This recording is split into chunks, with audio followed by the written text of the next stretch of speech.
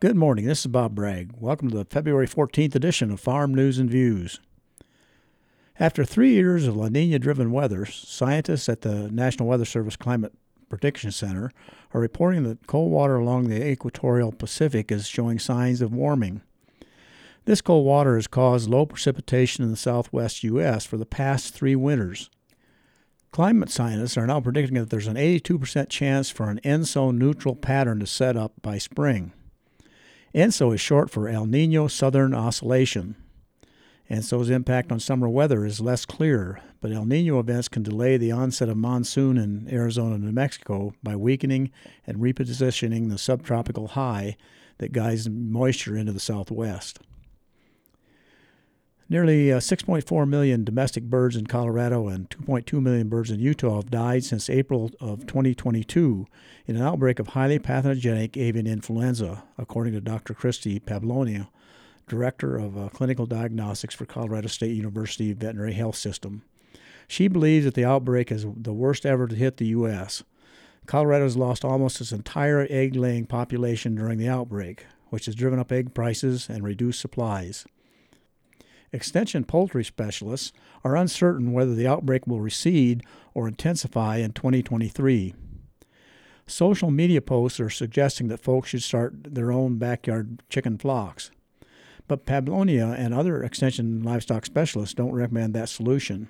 They point out that backyard flocks are more at risk to becoming infected from wild birds than commercial flocks.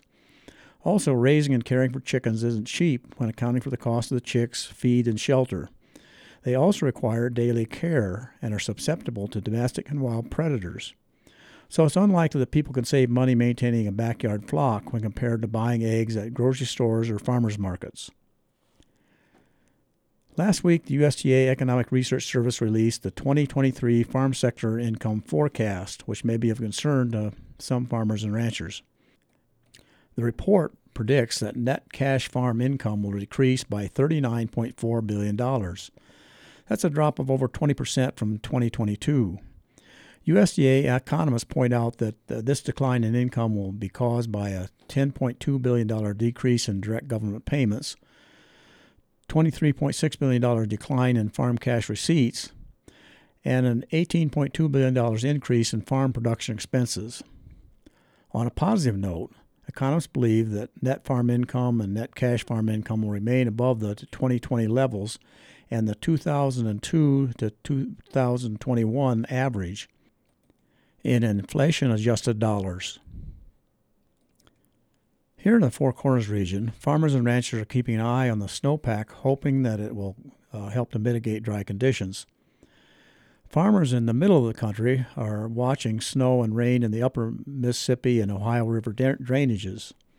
The Ohio River provides 60% of the water flow in the Mississippi. Low water levels in the Mississippi drive up shipping costs and decreases the price of grain heading to ports along the Gulf of Mexico. Although water levels are a little better than they were in October, the next best hope for river levels to increase at St. Louis and below will come from a slow and steady spring melt in the upper Mississippi and Ohio River watersheds.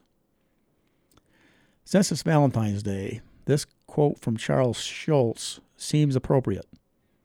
All you need is love, but a little chocolate now and then doesn't hurt. Until next week, I'm Bob Bragg.